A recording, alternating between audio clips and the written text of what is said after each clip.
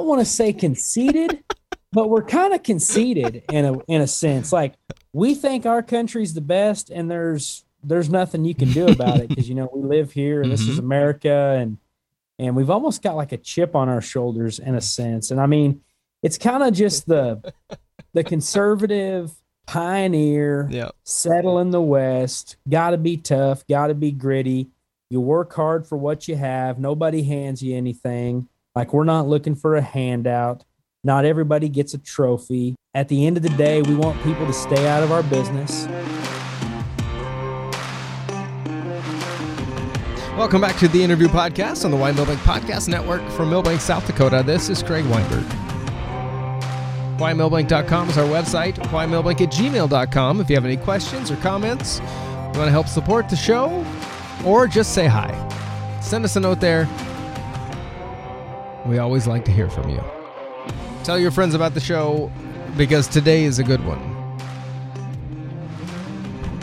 All the way from snowy, the western edge of snowy South Dakota, Kory Keeth is with us. Kory Keeth of KoryProAnnouncer.com is a pro rodeo announcer. He's a musician. He's a singer. He's a speaker. He travels around the country talking to people, sharing his faith. And he loves rodeo. Let's jump right into the interview with him. Thanks a lot for sticking with us. Enjoy the show. Kory Keeth, welcome to the show. Hey, thanks for having me. Absolutely. I have this weird affinity for rodeo voices. In the 80s, out in Oregon, I grew up with the sound of rodeo being young Bob Tallman. Oh, and my. That was like that's the voice of rodeo to me. And so it is. Probably 2 years ago, I think it was. And that's actually how I found you, because I started looking for everything I could on Bob, just to find it. Because for nostalgia purposes, just going back, I wanted to know what we could do and what's out there. Because at the time, there was really there wasn't YouTube or really no archive that was available. And so I found some of the, I think it was 1988, 88, 85. There was some Wrangler Finals Rodeo, I think. Wrangler NFR. Yeah, old stuff from way back, and Bob was the announcer. I was like, oh, okay. It took me right back to that 10-year-old kid sitting in the grandstands at the county fair. I'm watching him ride around the arena. You can't, I mean, it's hard to get better. And so then I find you, a young upstart who's jumping into the biz pretty good. How in the world did you get started wanting to be rodeo announcer? So that's obviously a frequently asked question, and I don't think I've mastered it yet, but here's the 100th upteenth shot at it. So I was about 5 years old when I was watching the PBR, Professional Bull Riders, on television, and saw a guy on there by the name of Justin McKee. And I told my mom and dad, I said, hey, I want to be that guy. I want to be that guy. And little did I know, when I actually had my sweatshirt on, believe it or not, nice. NEO rodeo team, went to North Eastern Oklahoma A&M to actually play baseball, and ended up not playing baseball, but joining the rodeo team. And about 3 weeks after my freshman year started of college, I met Justin. He was a pastor of a cowboy church, and we became friends. He made a couple of phone calls for me. And that's pretty much how it got started. Really? And yeah, and I was kind of like you, the 10-year-old kid when I was little, 5-10 years old, going to the county fair, listening to the announcer. It was always intriguing to me. I mean, he was the quarterback of the show. He ran all the plays. Obviously, I find out now that somebody is play calling most of the time, but the announcer still runs the plays during the rodeo, and I love it.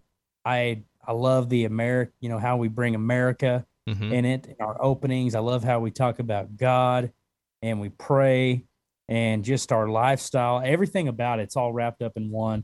And as a little kid, all that all that combined inspired me to do what I'm doing now. Now you're certainly not old now. No, I'm not. I'm not How old are you now? I'm 27. I'll be 28 in June. So I'm getting up there, starting to tick away. So do you, are you on the horse in the arena with the microphone a lot, or are you up in the stands? Well, it just kind of depends on the rodeo. It depends on the atmosphere. There's some rodeos where there's just no possible way a person could announce at horseback. Why? Well, the things move really fast. Maybe the committee always has something going on, and then they're always bringing you stuff. They're always bringing you information. And sometimes arenas are not user friendly when you're horseback. I was actually in Blue Earth, Minnesota. That was my first ever PRCA rodeo. And it's a Barnes rodeo, which if you've ever been to a Barnes PRCA rodeo, 99% of the time, the announcer's horseback. And that's just their style of rodeo. But at Blue Earth, Marty Barnes made the comment. He said, I don't think we should do horseback here because the arena is so small. There's not enough places to get out of the way. Right. Because, I mean, when you're out there, everything is happening really fast. Like I've been in a couple of binds where I thought, why am I out here? Maybe I should just sit in the announcer stand, because those during the bareback riding, those bareback horses are so fast. They come flying by you and they'll run you over, and pickup men will run you over. If you're not out of their way, and it can be difficult. So the setup in the rodeo depends on, if we're going to be horseback, but there's something about being horseback though that just brings a lot to the atmosphere. It makes it more personable. Like you can ride up to the grandstands, and when you're doing your opening and you're talking about things, you can literally look people right in the eye, and you can get a vibe from that. You can almost look into their heart and see them, which is pretty cool in a sense. Well, and that's one of the things that I loved as a kid, being able to be right there and to have that personality. Because at the time, I mean, Bob at the time wasn't, well, I guess he was a big deal. I didn't know it. He just was good. And he would always hang out along that fence for a while. And you got to be a comic at some level to do that job well. But it was so fun because it's just real. And I love that the personal touch that you get from that. And I mean, you lose that being up in the booth, I assume, right? You do. And sometimes announcer stands, like inside coliseums, you'll find like the National Western in Denver. Boyd Paul Hamus, a professional rodeo announcer. He's done the NFR with Bob like 20 sometimes. Yeah.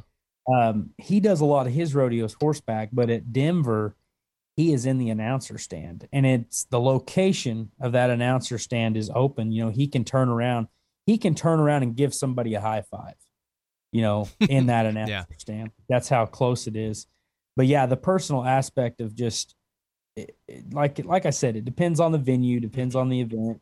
Yeah. And a lot of it depends on your horse that you're going to be on too. Cause gosh, if you're not on a good horse, it can be a train wreck. Now, is that a horse that you have to provide, or do they do that for you? A lot of guys take their own horses. I personally do not own a horse right now, so I'm pretty fortunate. There's a lot of great men out there that provide one. A lot of stock contractors provide one.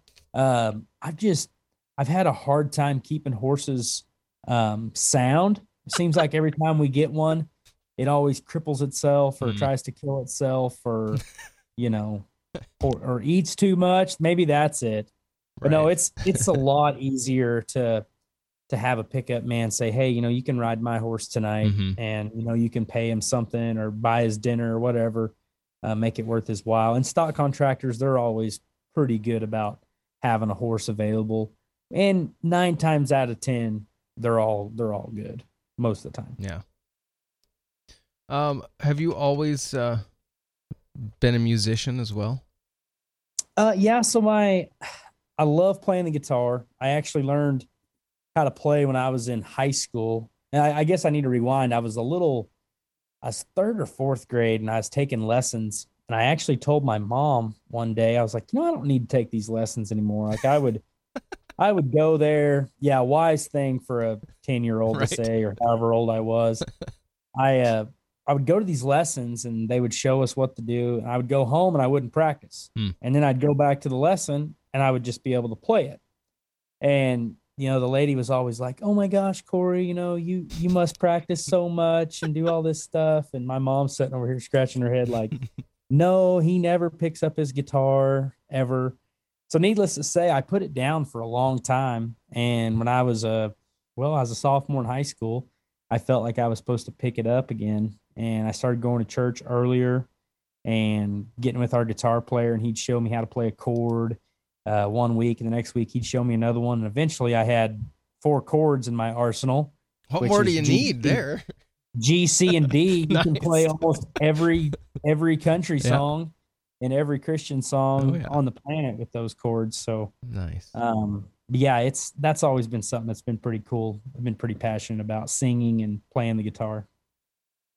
And you said you're currently in just the very edge of Missouri, is that right? Or are you Yes, I'm from Southwest Missouri. Okay. A little place called Conway. It's about 50 miles outside of Springfield, Missouri. Right now, currently, I am at the Ryan Ranch in Wyoming, which is about 30 miles from Belfouche, South Dakota. So that's kind of confusing. Right, yeah. The West, the mountains, it all kind of goes together out there. Right. Yeah. I'm in the Black Hills. There you go. There it is. I'm only an hour and 23-minute drive from Mount Rushmore. So okay, being that close, have you been there? I have been there. Okay. It's been a long time, but I have actually been there. It's a pretty cool place. Yeah, it is pretty amazing to see. So you're living there, you cattle ranch, is that correct? Yeah, so actually at home, my dad and I, we have a herd of cows, and then my fiance's family, they have some cows out here on their ranch. So you say fiance, when is that changing? July 31st. Nice. July 31st. Congratulations, that'll be awesome. Yeah, thank you. Thank you. I'm pretty excited. You going to end up living there, or you guys have somewhere else you're going to go? Well, that's kind of funny. We're kind of getting pulled lots of different directions right now. We know we're going to start out here. She's got a job, and pretty good job in Rapid. So we're kind of just figuring out where we're going to be, where we're going to end up. But I would say eventually we won't be here, but to tell you that location, I have no idea. That's all right. We won't hold you to it. That's newlyweds can move around. That's fine. All right. Let's dig a little bit into what's going on in the world today. Your livelihood in the announcing world relies on packed stands at some level, events that require people to come into them. What did 2020 do to the rodeo world, to your career, to just the mental state of kind of where you were at? What happened? So obviously everyone's going to have a pretty similar story with 2020.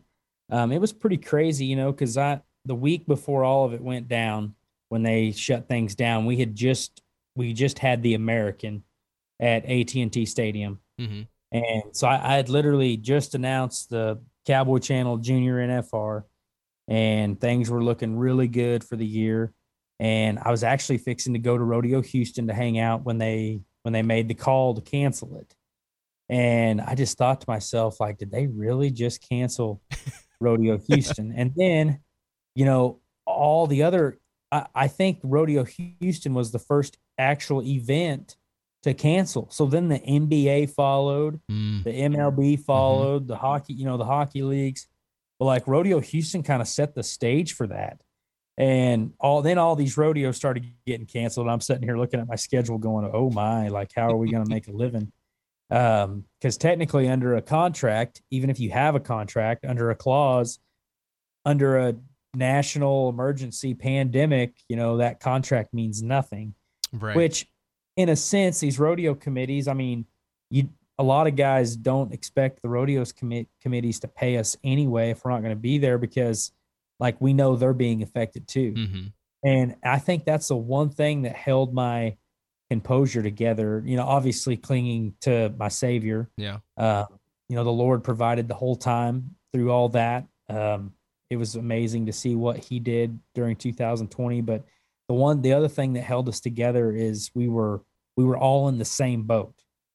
It's not like I could sit around and have self-pity, like this is happening to me, this is Right. happening to me. No, this is happening to everybody. Mm-hmm. And but yeah, we got to have fans. And it's funny, like South Dakota never did shut down. I announced 3 rodeos in South Dakota in 2020, and no restrictions, no masks, no nothing, and life was normal. I mean, Mm-hmm. it's crazy. And then you go to another place and it's like a ghost town. There was a couple other rodeos that they wanted you to wear masks while you were in meetings and all this stuff, and we're like, what? Like because I don't know where you stand on all that, but I never wore a mask.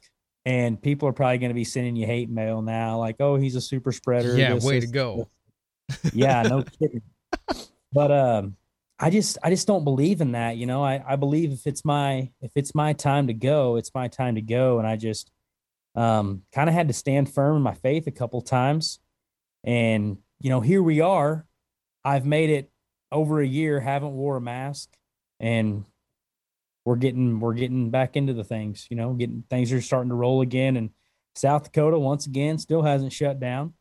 They just had the Black Hills, the Black Hills Stock Show and Rodeo. Yeah, I think so. Yeah. Rapid. Mm-hmm. And it was awesome. And then all these other rodeos are following suit. Rodeo Reno, that the Reno Rodeo, they just released a deal that said that they're going to be full capacity thanks to the governor in Nevada, which is huge. Wow. The Red Bluff Roundup going on this week in California of all places, it's happening. Full capacity, whatever. And then all the other rodeos in Texas are happening now too. So yeah, people are starting to show up. It's definitely turning around. So that's a good sign. Mm-hmm. Do you ever do anything with the Calgary Stampede up there in the Canada? No, I never have. I know Bob, we were talking about Bob Tallman earlier. He's been a part of Calgary for however many years. I don't think Calgary is going to happen. Well, their government up there is really doing some crazy things. They're giving their police force extra rights or leeway and authority to stop you and ask you why you're out and about. You have to prove why you need to be away from your home now. It's crazy, and that's just to the north of us a little bit. And wow, it's wild. Being in South Dakota, we're 12 miles away roughly from Minnesota, and so I get to see both ideologies is almost how it feels. Mm-hmm. That state has their own belief system. Yeah. South Dakota tends to have a different unique belief system. Yet it almost seems like nothing's changed here. I know that there's some has, but then you drive 10 minutes away and it's like you're going to another part of the world. And that is so bizarre that we can have that, because if I understand, and I'm by no means a scientist, but if I understand anything to do with an airborne anything, that border means nothing. And so it either will affect people the same or it doesn't. It's just a bizarre world we're in. We were down in Texas a couple weeks ago with my family, and it was right around the time that they had pulled back the mandate, the government mandate for masking and all this stuff. And it was kind of wild because I was like, okay, I can feel like I do here in South Dakota.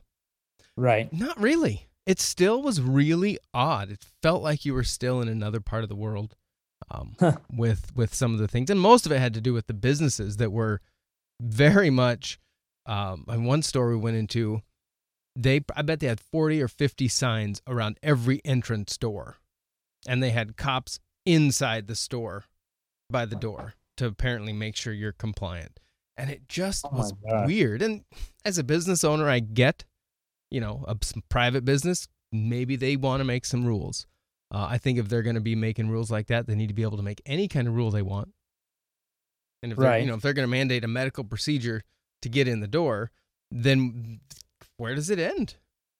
I mean, do I need to have certain kinds of surgeries to get into a store? I don't know. It's just an odd world. It's a pretty odd world, and I know I'm a believer. Obviously, I've already mentioned that, but we talk about the end times and all these things that are going on right now, and I don't think. I mean, I do think the end times are near, in a sense, but we don't know the time of day. But then again, part of me feels like we're not quite done yet, because everything that you just named off has everything to do with a world power. Yeah. And what world power does is brings a few people in charge of the entire world. And they pretty much tell you what to say, when you can say it, how to say it. And they get you to, more or less, it's world communism. I'll just go ahead and say that. And that's exactly what they want. And honestly, I don't know if we're supposed to get political on here or not. But wherever it goes, it goes. The only thing standing in the way of that is our firearms, is our Second Amendment right as Americans. And what a unique thing that our founding fathers knew over 240 years ago, that we needed guns to protect ourselves from higher powers, and that our government was supposed to be ran by the people for the people. And it states in our Constitution that if the government becomes too big, it is the right, and too powerful and oversteps its boundaries, it's the right of the people to take it back. And, I hope and pray that never happens. And I don't think that it will. I think that America has woken up, especially after this last election. I think they've realized, okay, we made a mistake, and we're going to get back on track of things, because freedom is a very valuable thing. And you look at history, and all these places that had freedom at one point, they lost it. America is the longest running country in world history that's held on to freedom this long. But on the flip side, all those other places that we could talk about, they all had a place to go when they lost their freedom. But now every continent, every country is occupied by somebody. Yeah. This is it. The world's full. There's no more expansion. There's no more westward expansion. Let's get in the wagon or hop on the Mayflower. Yeah, it's called Mars. Yeah, exactly. And I'm not going that. Right. You probably will have to wear a mask there. Oxygen mask. Right. So I'm out. But yeah, I could go on this kick, but America is the only thing standing in the way of this world power that a certain few people want. And that world power is a scary thing, because if that passes, me and you won't be having this conversation on a podcast when it does. Yeah. And that's a scary thing. Are we close? Okay.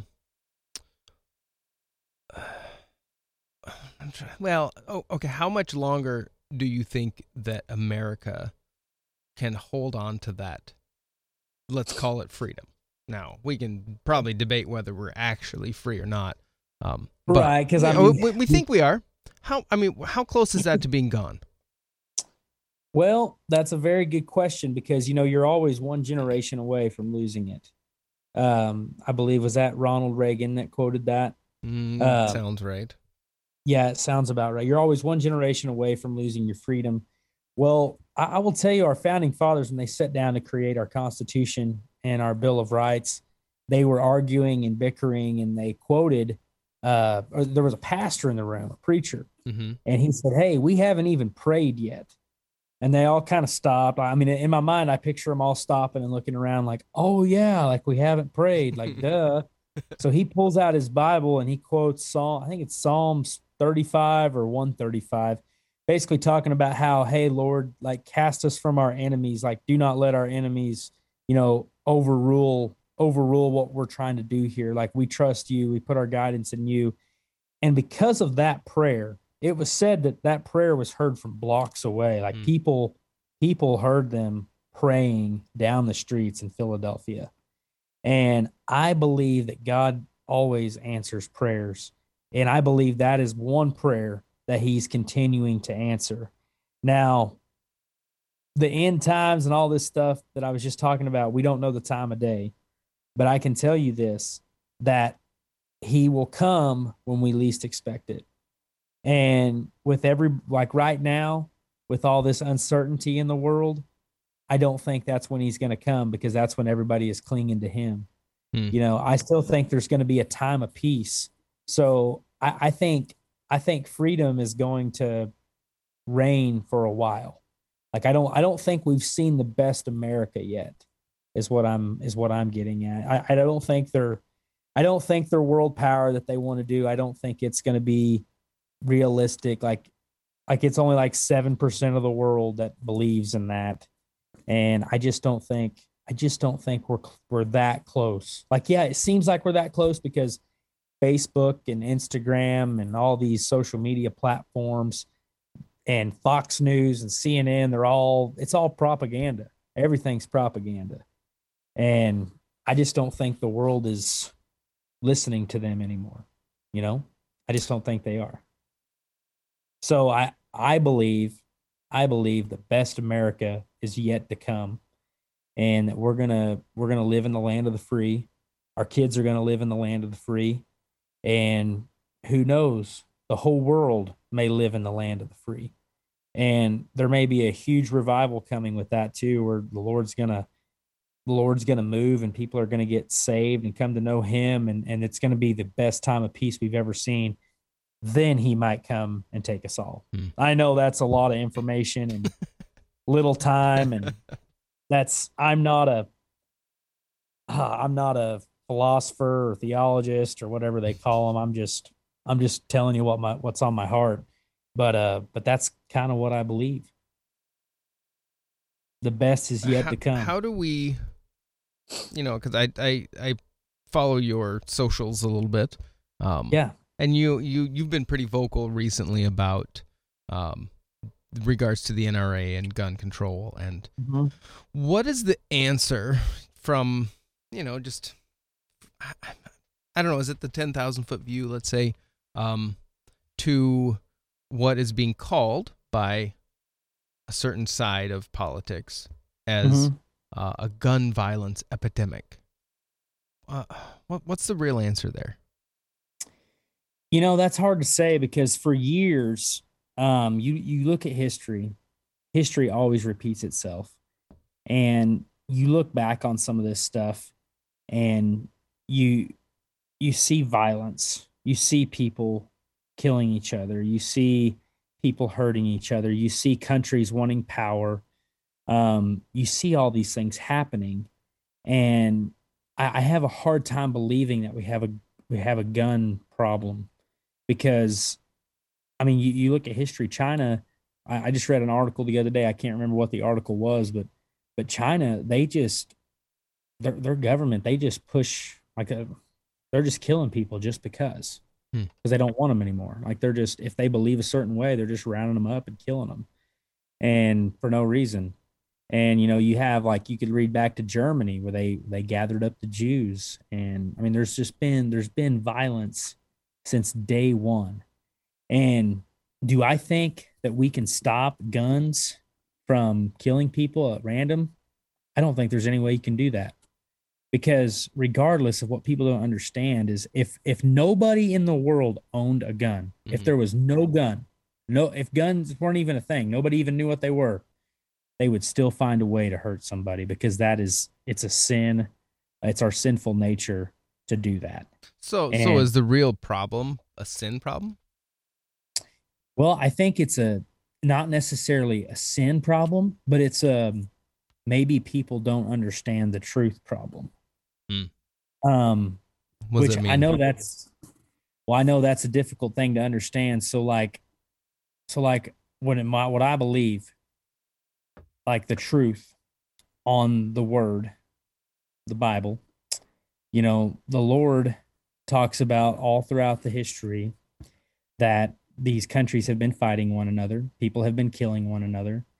And it's just pure evil. It says, people will be filled with evil spirits and evil thoughts. And there will be you'll hear rumors of wars, and I mean, gosh, it's so complex. Like I can't even begin to tell you. But like for me, like in my heart, like I'm saved. I know Jesus as my personal savior, and I want everybody to know that too.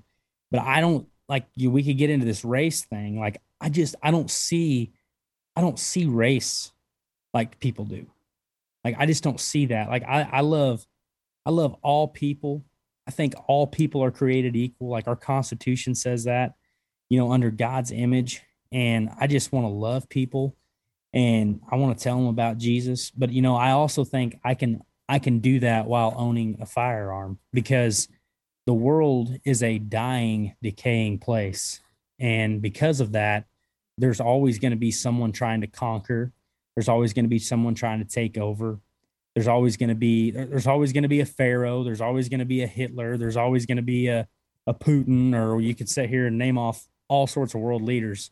But like those guns and common citizens like me, that protects our freedom. And I don't think there's an answer for gun violence.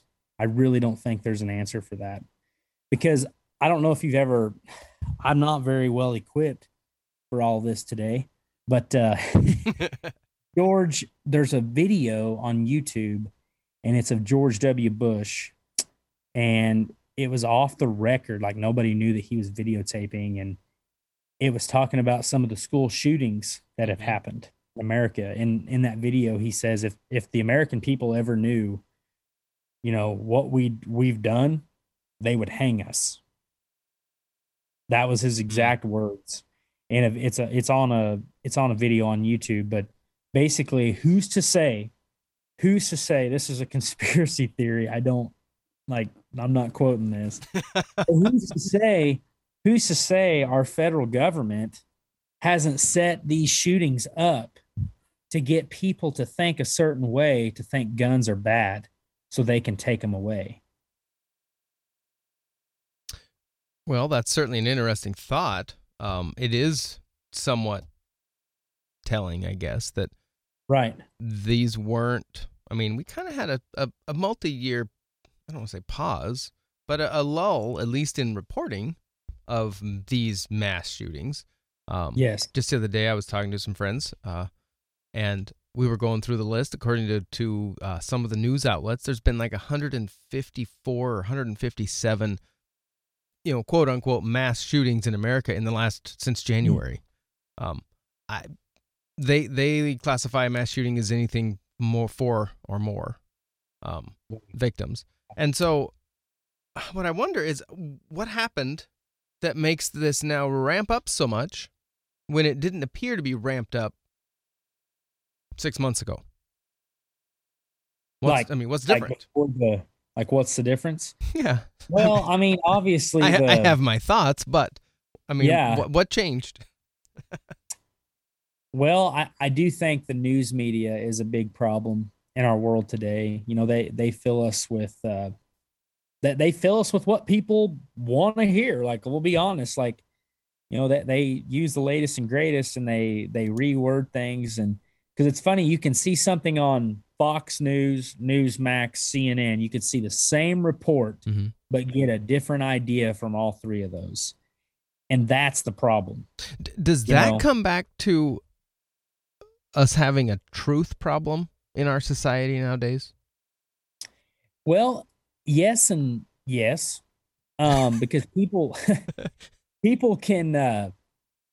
There's a way to get people to believe a certain way, and words are a great way. Just changing a couple of words in a sentence can make you believe something way different. And you kind of have to have some values and some upbringing. And I think a lot, like if we're going to talk about guns, I think the biggest problem with guns is people don't teach their kids about guns. We don't teach our kids about guns in school. My dad said when he was in school, you could take your hunter certification in high school. In school. Yeah. And what a great tool, because guns are not bad. They are not bad. I mean, when used properly, I mean, they're there's something great. Like there's so much about it. Like I can remember my dad handed me my first gun, and he said, "Son, this is yours, and you got to take care of it. You're gonna learn how to clean it. You're gonna be able to learn how to clean it blindfolded. Like you're gonna be able to take it apart and clean every piece of it blindfolded and put it back together." And he always told me how special it was about our freedom to own it. Mm-hmm. And he always told me, that we hope we never have to use them, but my golly, we can own them. And just because we own them, it's a huge deterrent for other things to happen in our world today. But my dad taught me to respect a firearm, Mm-hmm. and that it wasn't a toy, but it was a tool that you used.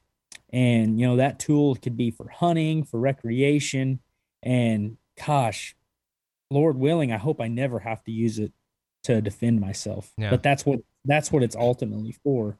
But man, you hope and pray you never have to do that.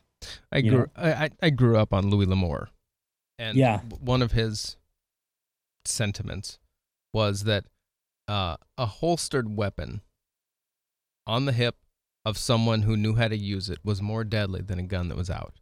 And it was because the threat was there. The possibility was there. But you hadn't thrown everything on the table yet. And I think that's fascinating. Understanding it, understanding what it's for, how to use it, and knowing the real consequence of using it is key. Absolutely. Yep. And do I think that there should be more punishment for people who, and you know what the sad part is, a lot of these mass shootings, we never get to talk to the shooter. Mm-hmm. Have you ever noticed that? Like they always commit suicide, or they always shoot themselves or do something. And it makes you wonder if we could actually talk to them and ask them why they're doing it. Mm-hmm. That would be an answer to a lot of our questions. And I'm not saying it'd be a solution, but it would be very interesting to see, like, why did you do this? Like what went through your mind that you wanted to just go in somewhere and shoot a bunch of people? Because like that's like, I just can't imagine, like, and I can't imagine having a family member die in something like that, or be a part. Like you remember the Vegas shooting? Mm-hmm. I actually had a couple of friends that were at that concert. Really? Yes, and they were extremely affected by the outcome of that, and it's so sad to see them, because a part of them, they didn't like guns for a while. They did not like guns because of that event. Because and honestly, they felt helpless. That Mm-hmm. They didn't feel like they could do anything. Like they just felt like sitting ducks. Yeah. And like that's the sad part. But on the flip side, what if everybody there would have had a firearm? Like I'm not saying that's the solution, but you just said, a holstered gun is more deadly than a gun, sitting out on a table or whatever. And if everybody had a gun, like, do you think that shooter would have still done that? Like, I don't know. It's something that we'll never put our minds on. Mm-hmm. But you probably know this story. So in 1941, after Japan bombed Pearl Harbor, their ultimate plan was to invade the United States. Like that's what they wanted to do.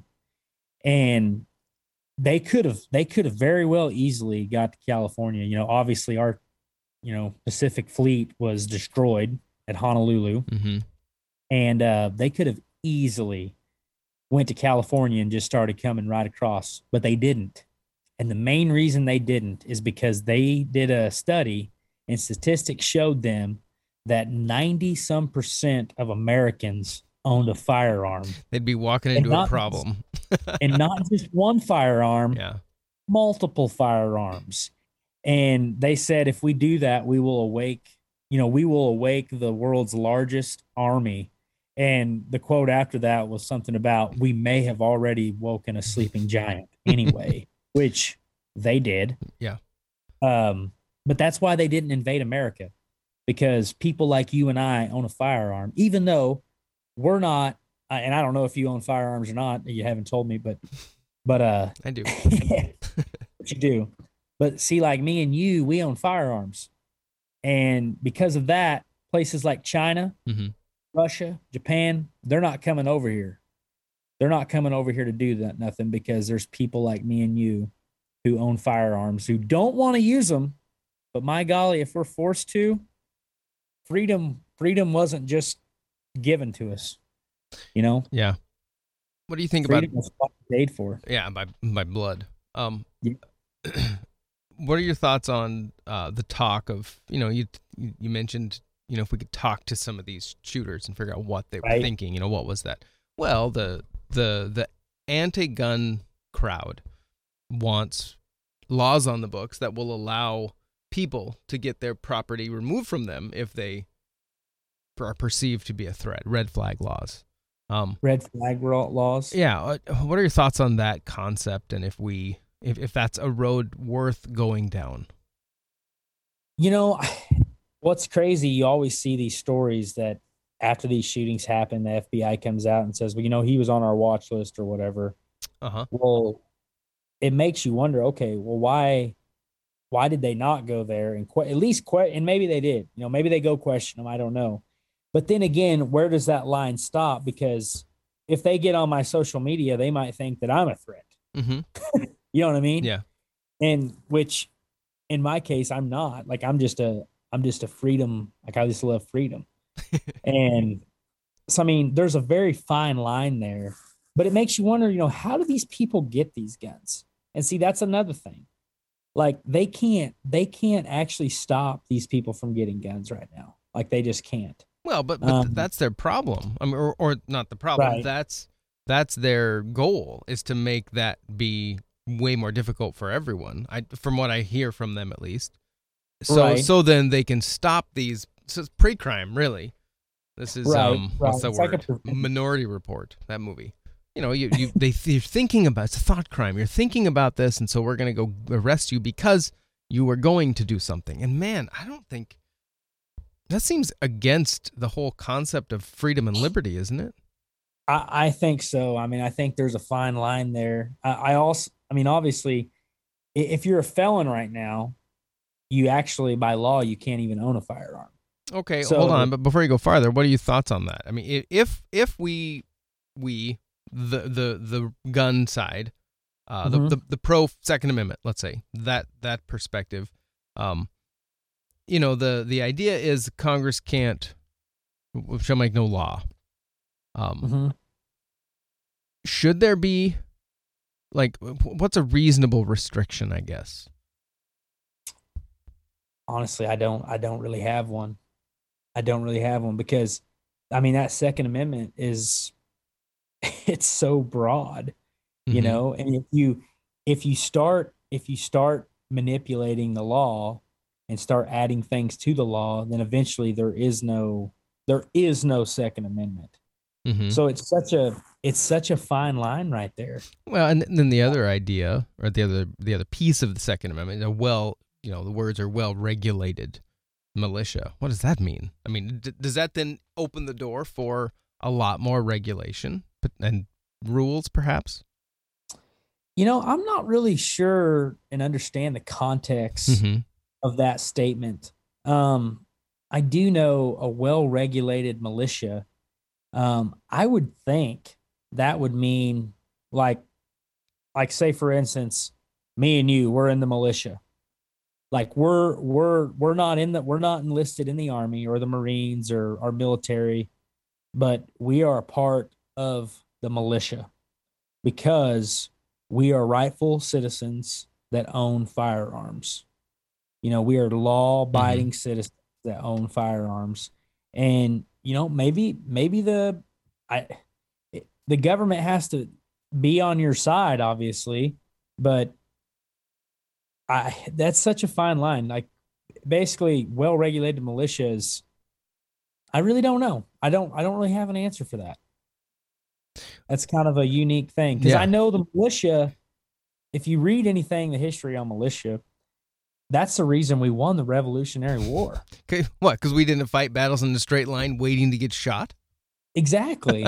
Like, we didn't. Our ancestors didn't take their firearms up to King George and say, "Here, have my musket." They were hidden. They didn't know that they had them. And they fought in the trenches and the brush and in the swamps, and like that's what the militia is. If the Patriot movie by Mel Gibson was close to accurate, That seems like a stupid way to battle. All right, let's all line up. Go, you're up. And then is that why we play sports now? All right, we're gonna line up against each other. That's football. That's early football. Just fewer people die nowadays. It's crazy how the tactics of war have changed over the last, really over the last century or 100 years. But Swamp Fox, that's who Mel Gibson is supposed to be in that movie. Swamp Fox. And Swamp Fox, we still use his military tactics today. Like the Navy SEALs use his military tactics today, which is Francis Marion. Yep. Yeah. Also known as Swamp Fox. But yeah, I mean, and the British, they had no idea. They didn't know how to fight it because the rules of war was to line up in front of your opponent, and basically it was an intimidation factor. Right. Because we have more youth to expend. It's fine. We can just have more people that can die. Exactly. Yeah. Look at all of our redcoats, and that isn't, think about it. If you marched over this hill right over here. Oh man. And you're wearing a blue coat. And you step over there. There's like 300 or 400 of you, and you step over and there's 10,000 redcoats. I mean, that's pretty intimidating. That would be terrifying. But like in today's modern warfare, there could be 10,000 of you and 5 people could be your worst nightmare, because of the tactics that he introduced in the Revolutionary War. Well, the military position of a sniper has fascinated me since I was a kid. And not because they're killing people, but their role. And a good friend of mine used to be a ranger sniper in his prior life. And it's fascinating because the job, it's a personal position you have to take. You are checking these people out. You're getting close to them, and then you're removing them.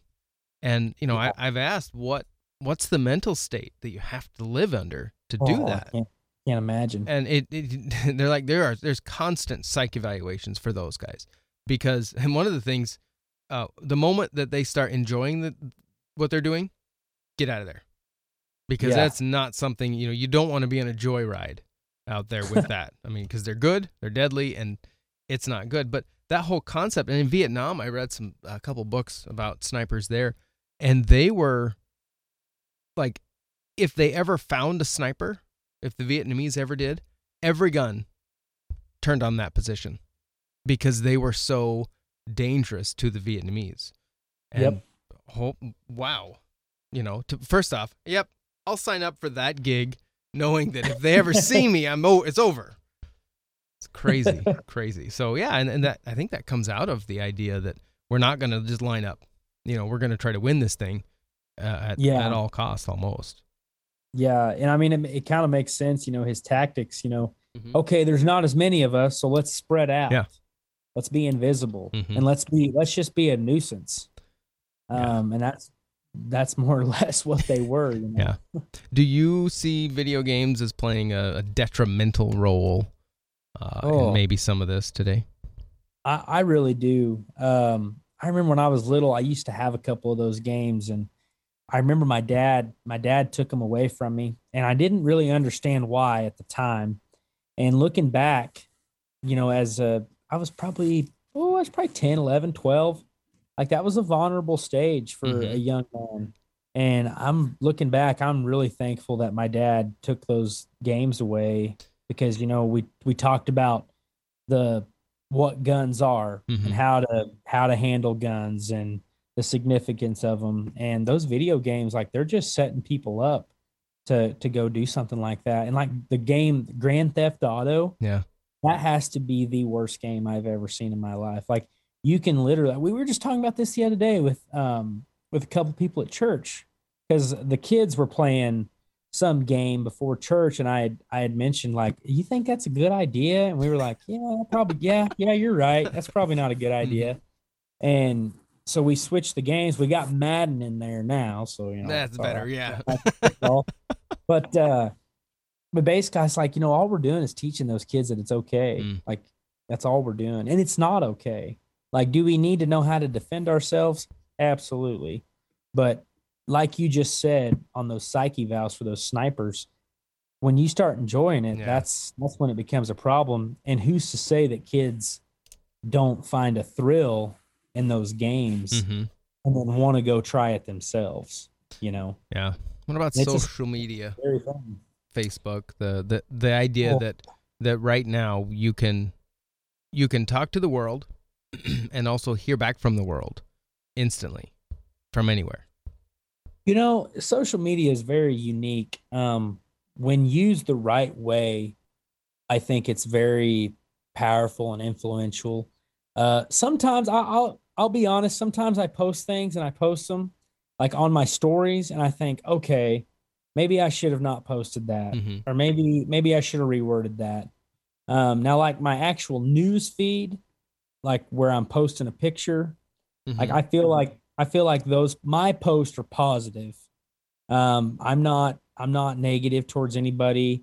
I'm always uplifting. I'm always encouraging, and you can probably tell that I stand for what I believe in, and I'm not afraid to take a stand to keep believing in that. But I think social media has ruined our society in a sense, because there's some kids in our like kids at school and stuff that are struggling right now because they don't feel good enough, because they can get on their social media platforms and they see all these other kids that are their age, and they see everything that they could be that they're not, you know? Right. And I think that plays a huge role in our mind. Like we get to believing something that we're really not inside of us. And I heard a sermon one time. It was called the Instagram version. And basically this pastor was saying, he showed a picture of him and his wife. They went to Starbucks before church and got a coffee, and it had their picture, you know, holding their coffee, like, yeah, just went to Starbucks, heading to church. But he's like, this was taken this morning, but nobody saw about how me and my wife had a fight 45 minutes before this. Yeah. You know, it was the Instagram version of your life. So when you're posting on there, you're posting the best version of you. To be somebody you're not, in a sense. And I think it's big. Like, I love the people who are so real, you know, when they name off their struggles, like, hey, I struggle with this too. Yeah. But you know, even if you're struggling, just know that you're not alone, in whatever aspect that is. Those are my favorite platforms. But like this false narrative of your life is perfect on social media, I think it's really been bad for society. Well, and it's tough for kids. And I heard someone say the other day that one of the biggest problems with it in the school age is, you know, normally before you could just hold a computer in your hand and get anything you needed to. You were at school with your peers doing your thing. Then you left and you went home and you disconnected from your peers. You had time away. You weren't worried. You didn't hear from them. Well, now there is no disconnect ever. You're there. You wake up middle of the night sometimes. Half of these kids have their phones in their bed with them. So they wake up, they're texting, talking, reading timelines. Like you said, they're checking out this perfect world. And then they go see these same people. And then they come back home. They're still connected. There's no disconnect ever. And it's got to do something to their mental state. It has to.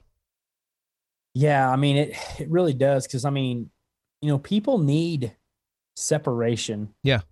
Even like, I'm not married yet, but I know, like, there will be a time where, you know, it'll be nice to just have some me time, you know? And maybe that's why men like to hunt so much and fish. You know, maybe that's their me time. And maybe that's why women like to go shop so much. I don't know. But everybody needs their me time, and you're right. These kids, that they don't get that. They don't get their me time. They're worried about what their friends are doing, you know, because they're trying to outdo each other and live in this perfect non-existent world. And I did see a post, a couple days ago. It was, I don't know who it was, but it was a picture of a phone sitting on a counter, and it was this little girl. or it was this girl that said her dad always took her phone away when she was a teenager at night. At 8 o'clock every night, he got her phone. Mm-hmm. And she didn't understand that for the longest time. He would give it back to her of the morning. Yeah. So basically, she had it from like 8 to 8. And he would give it back to her at 8 o'clock in the morning. And he'd say, when you're at home with us, you don't need that phone at night. Mm. You know, you need to, like you just said, you need to disconnect from the world. And I'm doing that to protect you because there's people out there that want to hurt you, that want to harm you. And a lot of it has to do with this thing. And I couldn't agree more. And I don't know. I don't know if you have kids. I didn't hear that I part do. or not. We have 4. You have 4. Wow. Yeah. Wow. Yeah. That's a lot. Age 14 to 2. Oh my God. Yeah. At least they're spread out. But yes. So we see when you do that right, you have built-in help. That's right. Oh, that's great. Don't tell them that. But I don't know how I don't know how I'm going to handle that yet when you know Jess and I have kids and they have a phone. Well, our oldest, he's 14, he'll be 15 in August, and the next one he'll be 12 in June. They both have phones currently, but we do have the same thing. They live on the kitchen counter at night. Yeah. And you know, that's the way it is. And they don't get it before. And I mean, with Apple, we can control screen time, so it shuts off after a certain time. We put limits on stuff. And it is for that protection. That's our job as parents to guide them, to keep them from running right off the cliff. At some point, they're going to have to make their own decisions, but it's our job early on to help them figure out why they need to make the right one. And, you know, at some point, we're telling them, here's the right choice because you're not going to die. Don't put your hand on the saw blade. That's kind of clear. Right. And then as you get older, then you start giving more and more. And I'm just in the process of starting to give more and more with our oldest. And, you know, he's very responsible, 14-year-old. He actually is very disciplined. He works at our local golf course in the mornings. We homeschool the kids, so he does his school. So he's normally up at 6:30, doing school before he has to be at work at 8. And I just think if he continues down that road of that discipline, I have no worries. Yeah, I think that's great because I mean, you know, it is. I'm going to say your job because I don't have kids, but it is your job, parents' jobs to lay that foundation. Mm-hmm.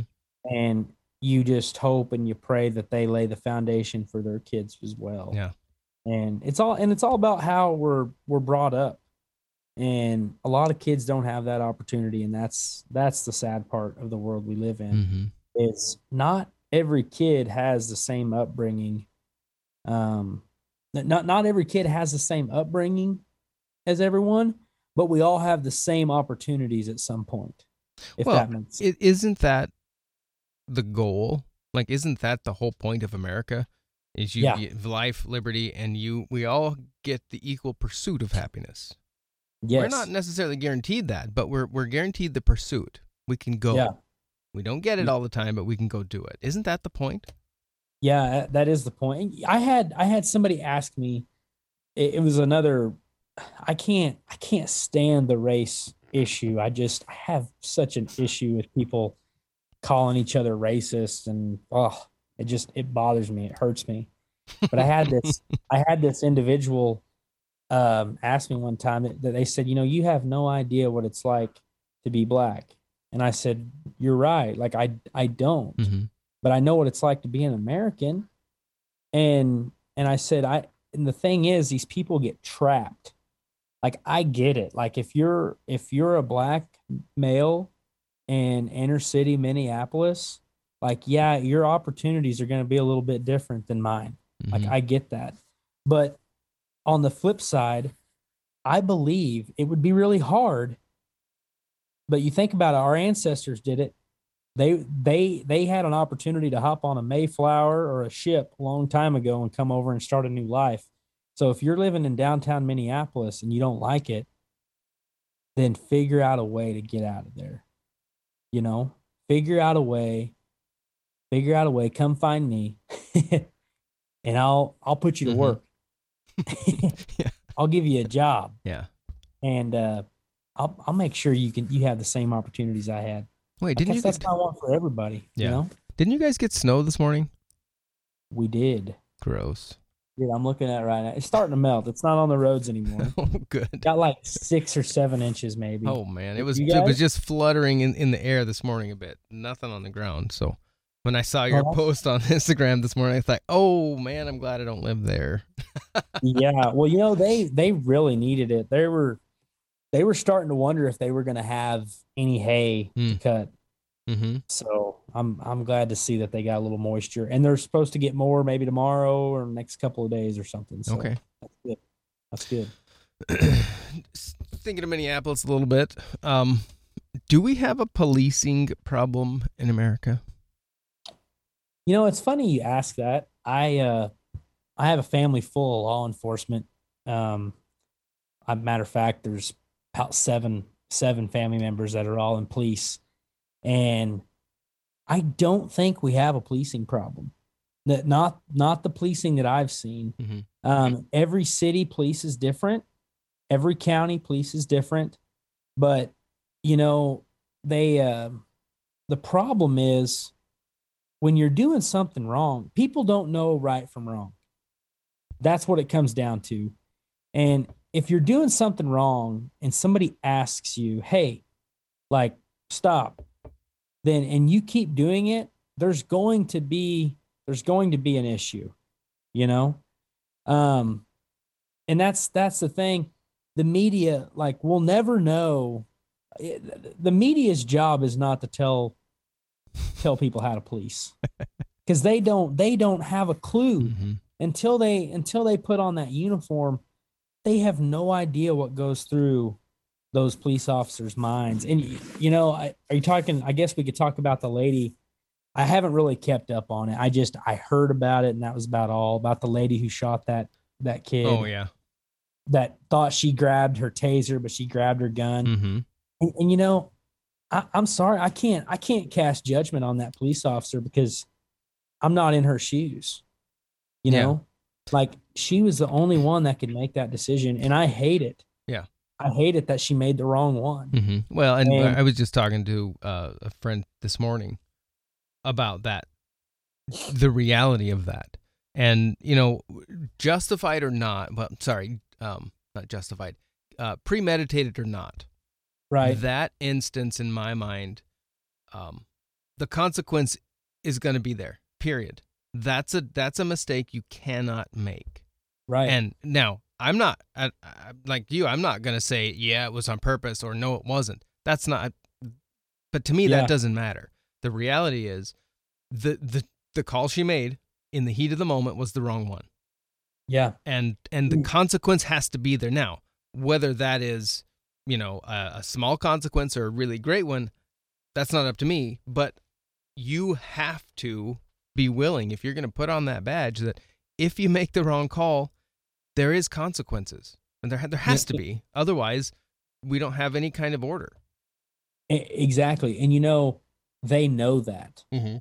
Every police officer knows that. Yeah. And I promise you, when a police officer, deputy, sheriff, state trooper, when they leave their house of a morning, that is the last thing that they want to have to do. Oh, geez, I can't imagine. Pull their firearm out of their holster, or even their taser. Like, that's the last thing they want to do. Mm-hmm. They just want people to comply, because 90% of the time, if you comply, nothing's going to happen. And in the way our system works today, even if you're going to be in trouble, you'll probably be out in a couple of hours. You know? So, like, that's what makes no sense to me. Yeah. These people, like, they want to run, and they try not to comply, but our system has proven that they'll probably get let out at least 48 hours. Right. Does that maybe, because the idea that just comply, whether you should or not, or whether you're guilty or not, is that the proper thought that we need to be having toward law enforcement? Because it's something that I, as a dad, you know, I am figuring out what I teach my children, you know, what they're supposed to do. And obviously, I mean, the way we're raised is, you know, they're there to protect, they're there to make sure everyone is kind of not going to hurt each other or hurt themselves. So, if they ask you to do something, do it.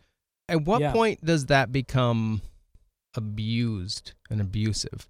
Because there are times when, you put the badge on, and these are always the bad apples. They say that is an authority. That's a God complex at some level. So I now am the boss. You obey, period, or I'll shoot you. And of course, they don't say that out loud, but that's kind of the air that comes about. Kind of a thought. Is there a time when Americans shouldn't comply, let's say, in quotes? So I think if a police officer pulls me over and he says, "Hey, you were speeding," even though I may not have been. There was one time I got pulled over. I was not speeding, because I've gotten a speeding ticket before, and I was like, "Oh yeah, I was speeding, my bad." And that cop gave me a warning. But this cop, he said I was going like, I don't know, it was like 49 and a 25. And I was following vehicles through town. There was cars behind me. Like, none of it made sense. And I was like 17 years old, maybe 18, I don't remember.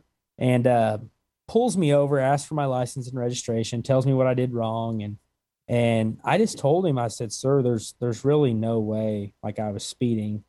And I said, "But if you think I was speeding, that's fine."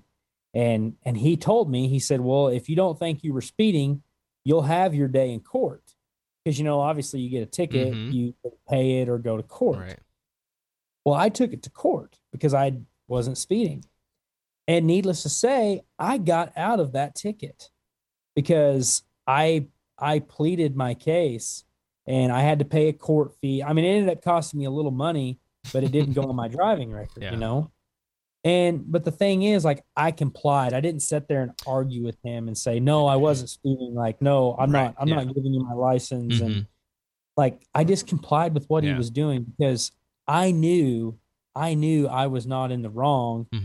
And even if he did throw the book at me, like it was going to be okay. Cause like, I knew what I had done. Yeah. And maybe not everybody thinks that way. But sometimes you have to trust your instincts. Yeah. That when you're right, you're right. Yeah. And sometimes somebody's going to tell you that you're wrong, but you just got to go with it until the final say, because the judge gets the final say. Right. The police officer doesn't get the final say. The judge does. Hey, that'll preach. It will preach. Getting back to the beginning here. No, you're good. Why does rodeo the lifestyle, why does it tend to be conservative? Oh, I think because of our values, we don't take things for granted. So just for a second, does that imply at some level that the not conservative doesn't have proper values, or are they just different? I would say it's a different type of values. Okay. A conservative value is believing in your country.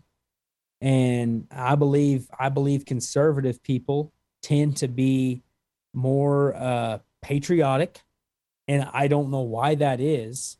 We're almost, I don't want to say conceited, but we're kind of conceited in a sense. Like, we think our country's the best, and there's nothing you can do about it because we live here and this is America, and we've almost got like a chip on our shoulders in a sense. And I mean, it's kind of just the conservative, pioneer, settle in the West, got to be tough, got to be gritty. You work hard for what you have. Nobody hands you anything. Like, we're not looking for a handout. Not everybody gets a trophy. At the end of the day, we want people to stay out of our business. So obviously that's conservative in a sense. Small government is better because small government stays out of our way, lets us do our deal, like just leave us alone. And I think that's the rodeo mentality of conservatism. Like basically just leave us alone. All we want to do is rodeo. All we want to do is carry our guns and go to ride rodeo our horses, right? and go shoot coyotes and hogs every chance we get. Yeah. What's the craziest thing you've seen in an arena? Oh, the craziest thing. Two things. I didn't actually see him physically. It was just on video. Mm-hmm. There was a clown that tackled a civilian. This person ran into the arena. Like a streaker almost? Yeah, kind of like a streaker. And this clown weighed, I'll just tell you, he weighed 260. He can do a backflip. He's the most athletic man I've ever seen. He could play defensive end somewhere. He just saw this guy running through the deal, and he kind of looked up on the buck and shoot, saw a guy on a committee, and he's like, is that guy supposed to be out here? And the guy on the committee's like, no. So he just runs out there and just whacks this guy. And the guy was obviously intoxicated. He had been drinking and didn't even feel a thing. But man, it was hilarious, especially watching the video. It was funny. Oh, and there was one other time. I don't know why it has to do with clowns. Somebody must have something out for clowns. But there was a guy. They do tend to put themselves right in harm's way. They really do. There was a clown in the middle of an act, and this guy come out there and was just mouthing him, just straight up mouthing him. So this clown, it was like Nolan. Have you ever seen Nolan Ryan grab Ventura? Yeah. He's just like popping him. Mm-hmm. That's kind of what that ended up being. So Liesl Harris. Liesl Harris, and that video is on YouTube somewhere. That's nice. Pretty good watching. Have to look that up. So where are you? When are you going to be announcing next? What's next on your schedule? So I've got a Youth Rodeo Association finals here in a couple of weeks in Oklahoma City, Chickasha, Oklahoma to be exact. Some friends of mine, they help put that on, produce that for their kids, and going down there to announce it. And then I'll go to Mesquite, Texas the first weekend of June. So that's kind of the schedule. I don't have any rodeos in May right now, which is kind of weird. I first time in 7 years I don't have a rodeo in the month of May, but COVID, still feeling the effects of COVID, in a sense. Yeah, it's gonna be a pretty busy year. Yeah, it'll be pretty busy. On your website, KoryProAnnouncer.com, Yep. Kory with a K, that is. You have sponsors. What's that? Yep. So these sponsors, they're awesome. Wrangler, they send me all sorts of clothes and shirts and jeans and jackets, vests, and I pretty much every day have some kind of Wrangler apparel on, which is great. American Hat Company, of all days, I don't even have my American on. I got one. You can see it right back there in the back, though, on that side. Oh, yeah, up on top. It's wrapped in plastic. Boxes, too. Nice.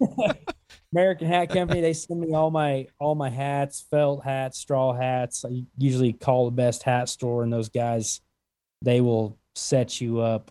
They're the best in the world, in my opinion. 100X helmets, they send my chaps that I wear while I'm announcing horseback. Mm-hmm. Which this year I've got 7 rodeos I'll be announcing horseback, so those things will get worn quite a bit. And I think WW Livestock's still on there. WW Livestock's on there. They America's #1 ranch and rodeo equipment. They do a lot for me. Montana Silversmith. Yeah, Montana Silversmith actually sent. I haven't made it public yet because we have to wait, but I can say it on here. They sent us our cake topper for our wedding. Ooh, which is really sweet. That's cool. So folks at Montana Silversmith, they're pretty awesome. Nice. But, yeah, great people on that page for sure. Well, that's awesome. Yeah. Where's the best place on the social medias for people to follow what you're doing? It just depends. I have Facebook, just Kory Keeth on Facebook. It's like you said, it's with a K, Kory Keeth, and then Instagram. That seems to be where most of my followers are, which is pretty cool. But I post a lot of encouraging things on there. Post a lot of scriptures and just try to encourage people through life, because life's hard. Life's not easy. But yeah, Facebook and Instagram, that's your best bets. You have recently begun like speaking, like preaching kind of speaking, correct? Around? So we I've always been in the ministry. We've done a lot of music ministry in the past with playing the guitar and singing, and we've kind of been doing some more speaking engagements, and I've got a couple lined out. There's probably 3 or 4 places I'll be speaking in the next couple of months. Most of them are at rodeos. Like they'll have a cowboy church service at a rodeo somewhere, which is really cool. And there's actually a couple of churches we're involved with. I didn't go there last year because of COVID, but Thousand Hills Ranch Church in Woodward, Oklahoma, we go there a lot. Usually speak there at least once a year. Got a church in Enid, Oklahoma that just called the other day, a little cowboy church there. We're going to go visit sometime. And Cowboy Church at Springfield, Missouri, we go visit them. And got friends in Granbury, Texas, got a church down there. And I mean, there's churches all over the place. And we've just been going and sharing a testimony and what God's been doing. And he's been pretty incredible. So I was actually not very far from your house last year. We had probably go to jail for this if they knew this, but it was in Minnesota. They had a church service at one of my friends' houses, and I come up there and spoke. It was the weekend before Easter last year, which was really cool. So, and it was my first illegal church service because there wasn't supposed to be any gatherings in Minnesota. Isn't that terrible? In America, you could have something like that, and that would ever be a thing. Crazy. I put it on my resume though. Hashtag Freedom Defender. That's it. Excellent. Yeah, that's right. That's right.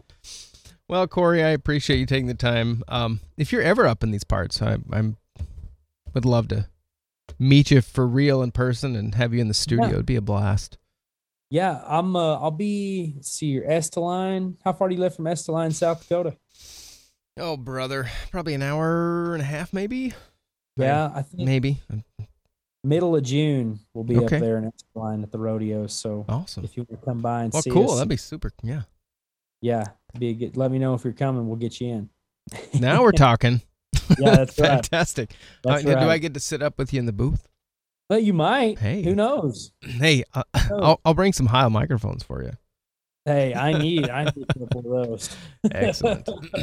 Well, cool. Kory, thank you again for taking the time to sit down and do this chat and responding to my probably strange inquiry on Instagram, but thank you. It's been fun. Oh, it's been great. I've enjoyed it. Yeah, let's do it again one of these days. Yeah, keep doing what you're doing. Absolutely. Thanks so much. Yeah, thank you very much, and you bet. Have a great day. Enjoy the snow. Oh, fixing to go sledding. Perfect. Thanks so much for listening to this episode of the interview from the Y Millbank Podcast Network in Millbank, South Dakota. This has been Craig Weinberg with Kory Keeth. Thanks again, Kory, for hanging out with us, taking the time. We'll do it again. Come back. KoryProAnnouncer.com is the website. Go check it out. Or find him at a rodeo near you. Thanks for listening. Have a great day. Stay safe and stay healthy. Check up on your friends and loved ones. And have a great day.